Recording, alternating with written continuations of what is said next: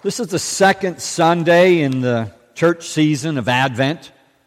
I'm not going to go into all the history of Advent and all of that. We'll be opening God's Word to learn how Almighty God chose John the Baptist to prepare the way of Messiah.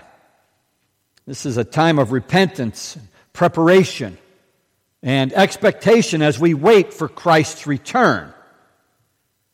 You know, we're a lot like John in many ways. In fact, our Savior instructs His followers to reach everyone possible, teach them the truth, and baptize them in preparation for His coming. And I hope not to upset anybody with this message, but as a watchman, I must warn you of danger. And at this time of year, there is a lot of danger. Before we move on, I want us to pray. Father, we need You to pour Your Holy Spirit of wisdom upon us. Help us to discern the truth from error, and please open our ears to hear and our eyes to see. Please block all distraction, Father. Please grant to Your servant that by Your Spirit, with all boldness, I may speak Your word through the name of our Lord and Savior, the one we call Jesus, Yahashua, Messiah. I completely surrender to You for Your use, Father. Help me to speak clearly and concisely, and give me unction to speak by Your Spirit what each of us needs to hear.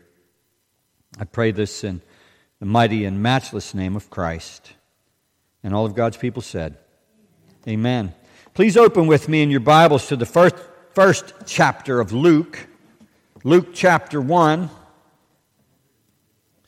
And if you care to, if you don't, you can look at it on the screen there. We're going to begin with verse 68, Luke chapter 1. You'll find that on page 1580 in your Bibles there in your seats, 1580.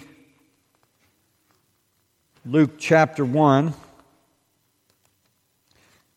And this is where we hear, you may recall that John the Baptist's father, Zechariah, had been muted because he didn't believe that his wife was going to get pregnant because they were old. And the Holy Spirit loosed John's mouth, and this is what he prophesied. Blessed is the Lord God of Israel, for He has visited and redeemed His people and has raised up a horn of salvation for us in the house of His servant David. And He spoke by the mouth of His holy prophets, who have been since the world began, that we should be saved from our enemies and from the hand of all who hate us, to perform the mercy promised to our fathers and to remember His holy covenant, the oath which He swore to our father Abraham, to grant us that we, being delivered from the hand of our enemies, might serve Him without fear, in holiness and righteousness before Him all the days of our life. And you, child, speaking of John, will be called a prophet of the highest, for you will go before the face of the Lord to prepare His ways, to give knowledge of salvation to His people by the remission of their sins, through the tender mercy of our God, with which the dayspring from on high has visited us, to give us light, to give light to those who sit in darkness and the shadow of death, to guide our feet into the way of peace. Pray that God would add His blessing to the reading and hearing of His Word. This season, also called a holy season, beginning of the Christian year in most of the Christian church, except for the Eastern Orthodox Church, is a celebration as a reminder of what we believe. It's a celebration to remind us of what we believe. We're waiting and preparing for the Messiah's coming. This is what this Advent season was originally created to celebrate. It's been hijacked. It's been counterfeited. We're called to remember that followers of Christ endure waiting and we prepare for His return. But as I said, the enemy has hijacked this time, this season, and counterfeited it. so closely that we can't tell unless we know the original. And I'm not going to get into all of that, but I have to say December 25th was originally a pagan holiday. And it was taken by the Roman Church, and it was brought into Christianity to quell down some of the problems that were happening between the pagans. They had a drive in the church to build the church. Rome wanted to be the biggest church. They wanted to be the number one church, and so on and so forth. And so they were bringing in unbelievers, much like some of the churches today. Just fill the seats. When they adopted it, they used it to observe Christ's birth, which we know with certainty did not occur on December 25th. I'm hoping that I don't offend anyone, but that is the truth. They figured they could blend Christianity with pagan celebrations, as I said, to ease the social tension. And much of the civilized world now has gone back to the pagan traditions and the pagan celebration of what we've come to know as Christmas. Many people have learned to worship anything but Almighty God. We've gone to idolatry, and we don't even know it, and that's the sad part about it. That's the part that hurts the most, I think. It's the part that hurts our Father's heart the most, is that His people are worshiping things other than Him, and they don't know it. Forgive us, Father. We even teach our children to worship false gods, and we don't know it. Are we really waiting for Messiah's return? Are we really watching for Him to come? Are we teaching our children to wait for Messiah? Or are we teaching them to wait for other gods? Are we too busy celebrating the season to teach our children to anticipate Christ's return? Because that's what really matters. That's what really matters to them, for them, in the whole world. This is the whole crux of our faith. Christ is coming again, and He's going to bring eternal life forever for all who are in Him, who believe Him, who follow Him. Sadly, many are teaching their children to wait for another. The Dutch called him Sinterklaas.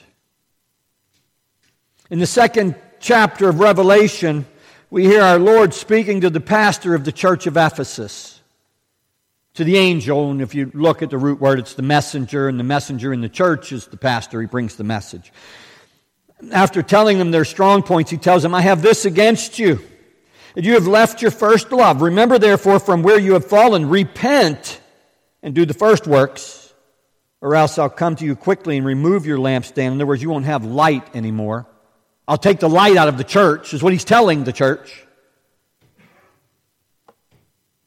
unless you repent. And then he commends them for hating the Nicolaitans' conduct. Who were the Nicolaitans, you might ask? We'll get there. Because he says he hates the Nicolaitans' conduct. He who has an ear, it's written there, let him hear what the Spirit says to the churches. To him who overcomes, I will give to eat from the tree of life, which is in the midst of the paradise of God. You overcome all of that, whatever that is, and you'll get to eat from the tree of life, which is in the midst of the paradise of God. And then in his message to the church in Pergamum, he commends them for the positives, but then rebukes them for idolatry. In Revelation 2, a little further along, verses 12 through 17, he says, I have a few things against you because you have there those who hold the doctrine of Balaam, who taught Balak to put a stumbling block before the children of Israel. And if you don't remember that, they wanted Balaam to curse the people of Israel, and Balaam wouldn't curse them. But then what he did was he lured them into sinning against God, which then brought God's curse upon them. See, he couldn't curse them himself, but he got them to fornicate with prostitutes. Put a stumbling block before the children of Israel to eat things sacrificed to idols and to commit sexual immorality. And then he goes into saying this, and this is important. Thus, you also have those who hold the doctrine of the Nicolaitans, which thing I hate. Repent, or else I will come to you quickly and will fight against them with the sword of my mouth. And what is the sword of his mouth? The Word of God. Nicolaitans followed the doctrine of Nicholas.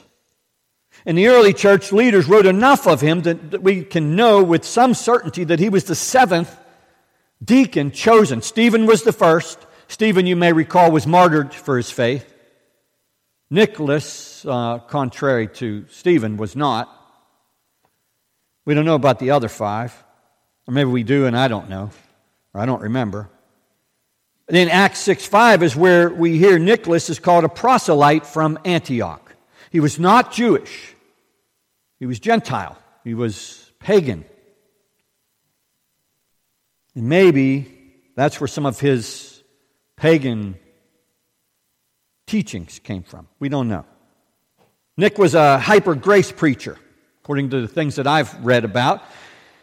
And his followers held to the idea that's found written in Romans chapter 5. And we all hold to this, but we don't do it exclusively against any other teachings or scriptures. It's written there in Romans chapter 5, where sin abounded, grace abounded much more, so that as sin reigned in death, even so grace may reign through righteousness to eternal life through Jesus Christ our Lord. And so they thought that since grace abounded through sin, why sin it up? You get more grace. And there are people today who believe that. There are people today that live by, you can do all you like because Christ paid for it all, and there's nothing you can do to change that, and so just go out and sin. I don't hold to that, by the way, and nor does Scripture. They ignore the truth that's found in Acts chapter 6. Or Romans chapter 6, I believe it is. Yes, Romans, not Acts. What shall we say then? Shall we continue in sin that grace may abound? And of course, Paul, being Jewish, he uses that Jewish phraseology. Certainly not. No way should we continue in sin so that grace will abound. Certainly not. How shall we who died to sin live any longer in it? Or do you not know that as many of us as were baptized into Christ Jesus were baptized into his death? Therefore we were buried with him through baptism into death, that just as Christ was raised from the dead by the glory of the Father, even so we also should walk in newness of life. We don't live in sin, we come out of it. He set us free from it. But the Nicolaitans apparently didn't see it that way. You know, Nicholas was being remembered in church liturgy within 200 years of his death, long before he was called a saint by men. The Dutch revered him, and they're credited with beginning the gifts tradition that continues to this day. Only they started out with shoes. The children would put their shoes out and they'd show some gifts in their illustrations. They nicknamed him Sinterklaas. It's a shortened form of Sint Nicholas. That's Dutch for Saint Nicholas. In this land, the mystical Santa Nicholas began gaining favor about 1774. And I think that's pretty interesting. That was right around the time of the turn of our country. But the Puritans banned celebrating him into the 1800s. There was no Christmas as we know it before the 1800s in this country. But even so, he's gained great favor in the last 200 years. In 1809, Washington Irving helped to popularize this Sinterklaas traditions and stories when he referred to St. Nicholas as the patron saint of New York in his book, The History of New York, and I think that's fitting. He's the patron saint of New York, Sinterklaas. As his prominence grew, Sinterklaas became a jolly god, enthroned all around the world. Fat-bellied glutton, full of laughter and loaded with unmerited gifts. Just ask. Does that remind you of anything? Just ask. As followers of Christ, we're to ask our Father, none other. And we need not to be teaching our children to ask others in that respect. And I know all the traditions. I know all the warm feelings we get at this time of the year. I know all of that. I was raised in it. I know. This is one of the hardest messages that I have to deliver, is to break all the hold that the lies have gotten on God's people. It's difficult. It's difficult for me. But I know that I'm called as a watchman to warn people of danger, to warn people of evil. And it's difficult, folks. I'm shaking up here. You don't know how hard this battle is. You know, the other night we were talking on Wednesday, and Debbie asked me, she said, I was praying and I asked God, why doesn't John just go the easy way like everybody else? Why has he got to take all this on? Why? And she said, because he loves God. I fear God. I don't fear an empty room. I fear God. I don't want an empty room, but I fear God. I'm going to stand before Him and He's going to say, what did you do with that message I gave you? If I don't deliver it.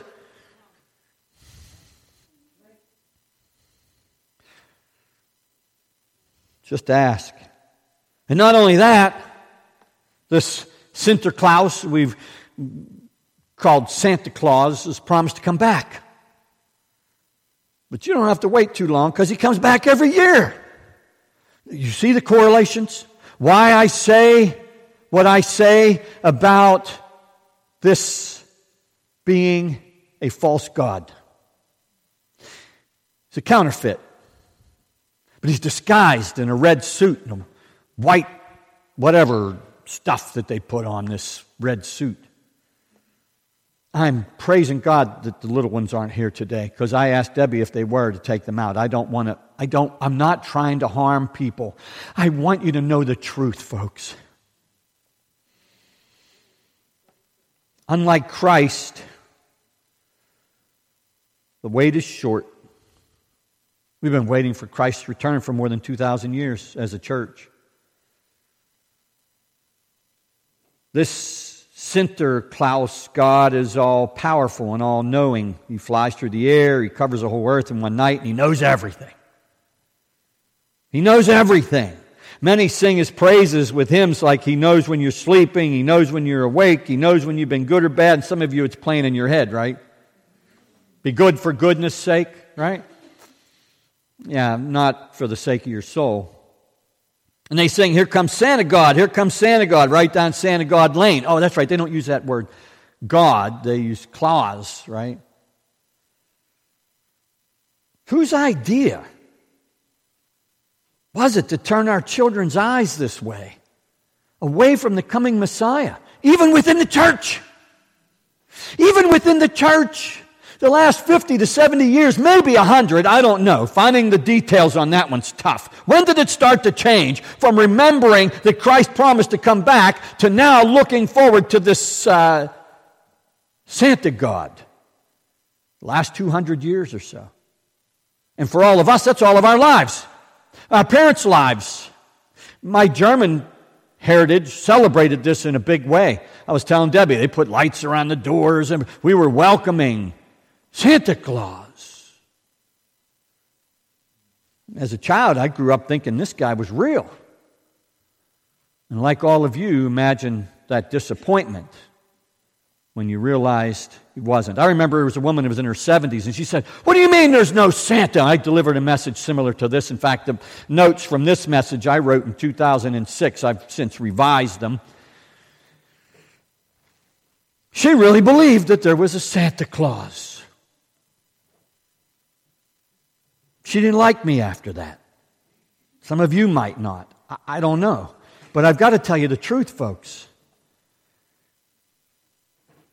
It's so hard.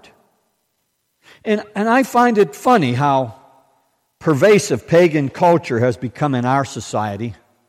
We've gone back to the pagan roots. Jesus said, let the little children come to Him. And He said, unless we become His children, we would not see the kingdom of God. I didn't give you that one. Sorry. Does that mean that we need to be Teaching our children to be looking forward to Santa bringing them something? Does it mean that we need to be waiting for Santa to bring gifts? Or is it a call for us to renew our minds and to be patiently waiting for Christ's return? If we look at it through the biblical lens, folks, that's what we're to be waiting for.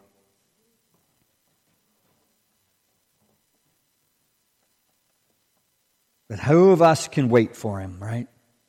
I mean, who of us can wait for anything? We wait in doctors' offices. After all, they're vital enough to wait for, right? We wait in grocery store lines. We do need groceries. I mean, we don't have time to grow them ourselves anymore. In fact, we've been taught not to. Discouraged from raising our own food. We can leave that to the farm workers all over the world, right? I mean, after all, they need jobs, right? We have places to be. We have people to see. Then we wait in traffic, especially when we need to be somewhere in a hurry. Isn't that just the way it is? We used to wait for good food as it was being prepared at home by our mom. Now we wait for the restaurant server to bring us the food that's been irradiated because it was prepared earlier and it had to be warmed up.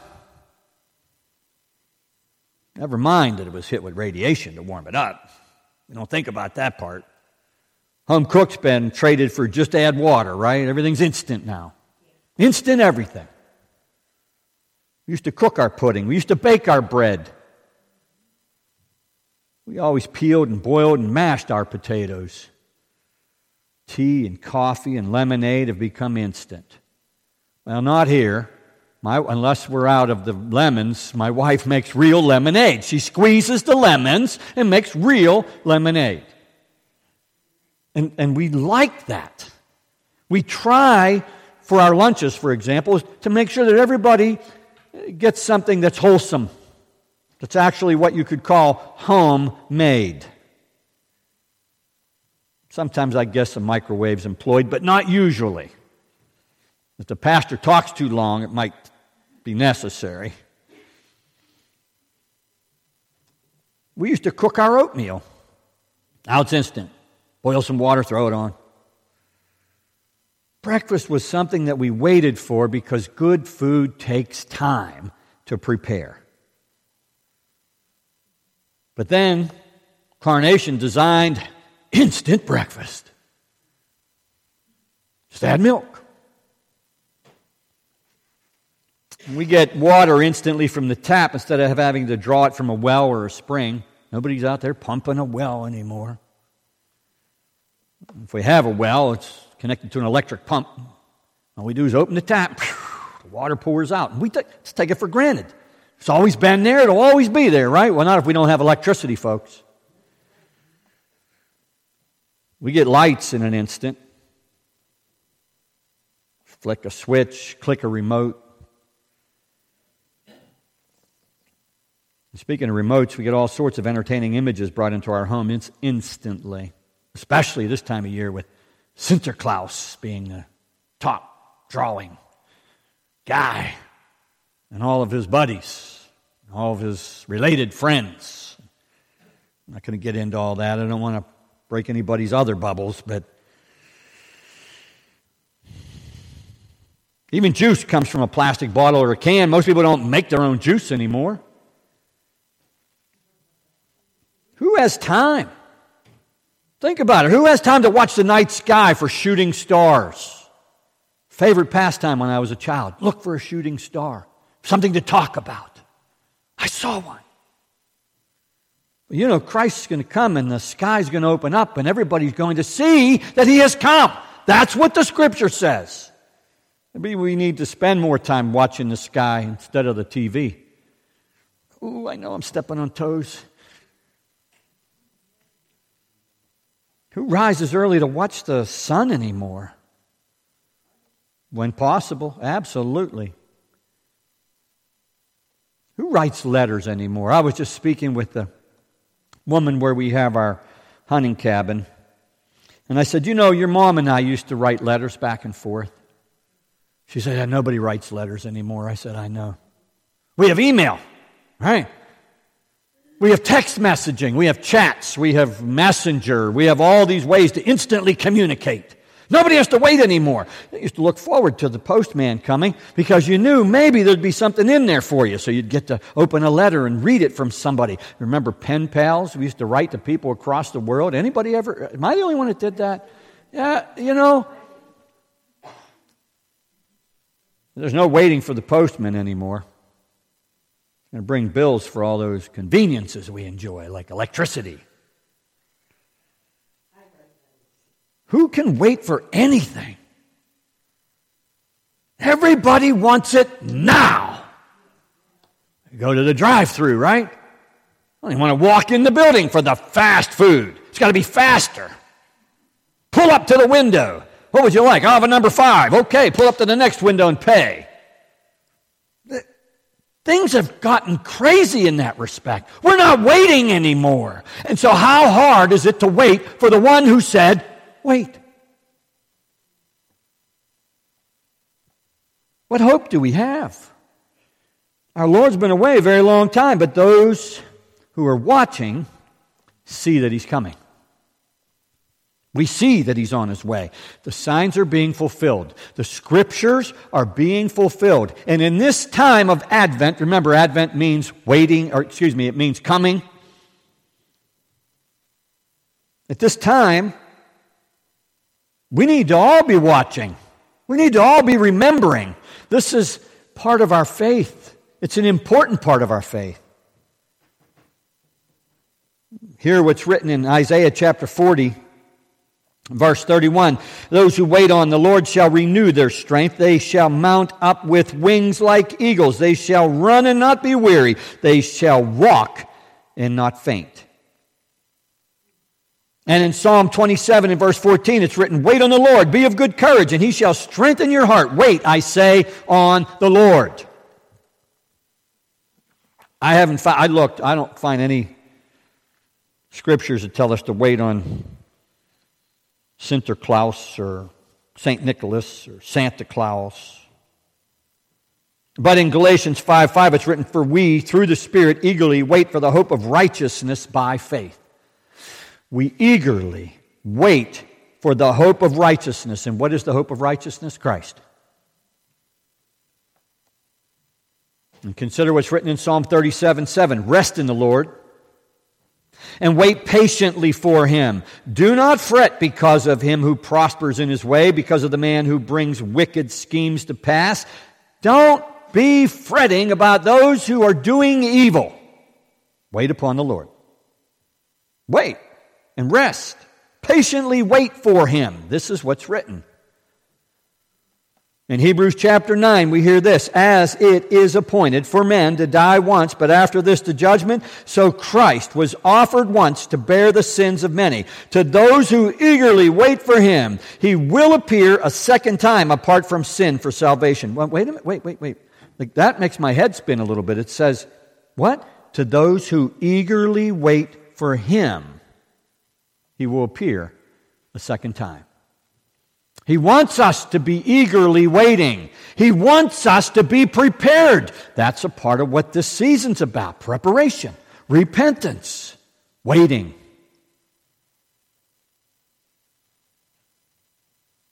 Will God, who began this good work in us, carry it through to completion on the day of Jesus Christ? His Word says so. There's another one I didn't give you. Sorry. Will all the people see the salvation that God gives? And if so, how? How will people see the salvation that God offers? How will they see the light? Will you shine it to prepare the way? You're called to. You're called to shine the light. You're called to be light bearers into this dark world. This isn't our home. We covered that in another message a few weeks ago. The church needs to repent of idolatry and false teaching. I'm talking wholesale. You walk into a church and they've got this guy dressed in a red costume greeting kids and giving them gifts. Let me tell you something. That is blasphemy against the Holy Spirit. That's blasphemy against Almighty God. have a false god reigning on a throne in the building that's set apart for worshiping Almighty God. And I'm sorry if I'm stepping on any toes, folks. It's not my intention. I don't want to harm you. I want to bring you the joy of salvation. And unless and until God's church repents, it is going to continue to come under the judgment of Almighty God. Judgment begins at the house of God. This is what He says. We can't escape that. It's real. Church needs to repent. The time is short. And I have to ask, will we be found prepared and waiting? Now I'm going to wrap it up. And as we move through this Advent season, I want us to remember that we're waiting for our Messiah. Because the title of the message was, Who Are We Waiting For? Who are we waiting for, really? Who are we waiting for? Christ. Amen. He's not bringing gifts in a sleigh, folks. He's bringing eternal rewards, everlasting life. Unlike those gizmos and gadgets that'll either be defective when we get them or fail in our lifetimes, His gift will last forever. And that's what we're waiting for with expectant hope, or at least that's what we're called to be waiting for with expectant hope. The one we call Jesus is the day spring from on high that's written of in Luke chapter 1, verse 78 and 79. He's visited us to give light to them that sit in darkness and in the shadow of death, to guide our feet into the way of peace, and that's peace between us and God. And that's the message that we share as light for this dark world as we wait for Christ's return, because it's Christ, God's Messiah, the Anointed One. That's who we wait for. And we have to keep reminding ourselves, and no matter what the world brings, we're waiting for His return. God's in control. All of this stuff that's happening in the world, it doesn't matter. Remember the song I sang earlier? Let all mortal flesh keep silence, and with fear and trembling stand. Ponder nothing earthly minded, for with blessing in His hand, Christ our Lord to earth descendeth.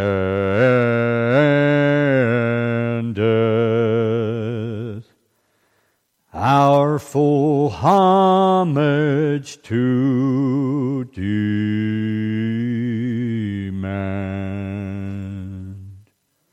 Let us pray. Heavenly Father, we thank You. We are not like so many who turn our backs on Christ for another God.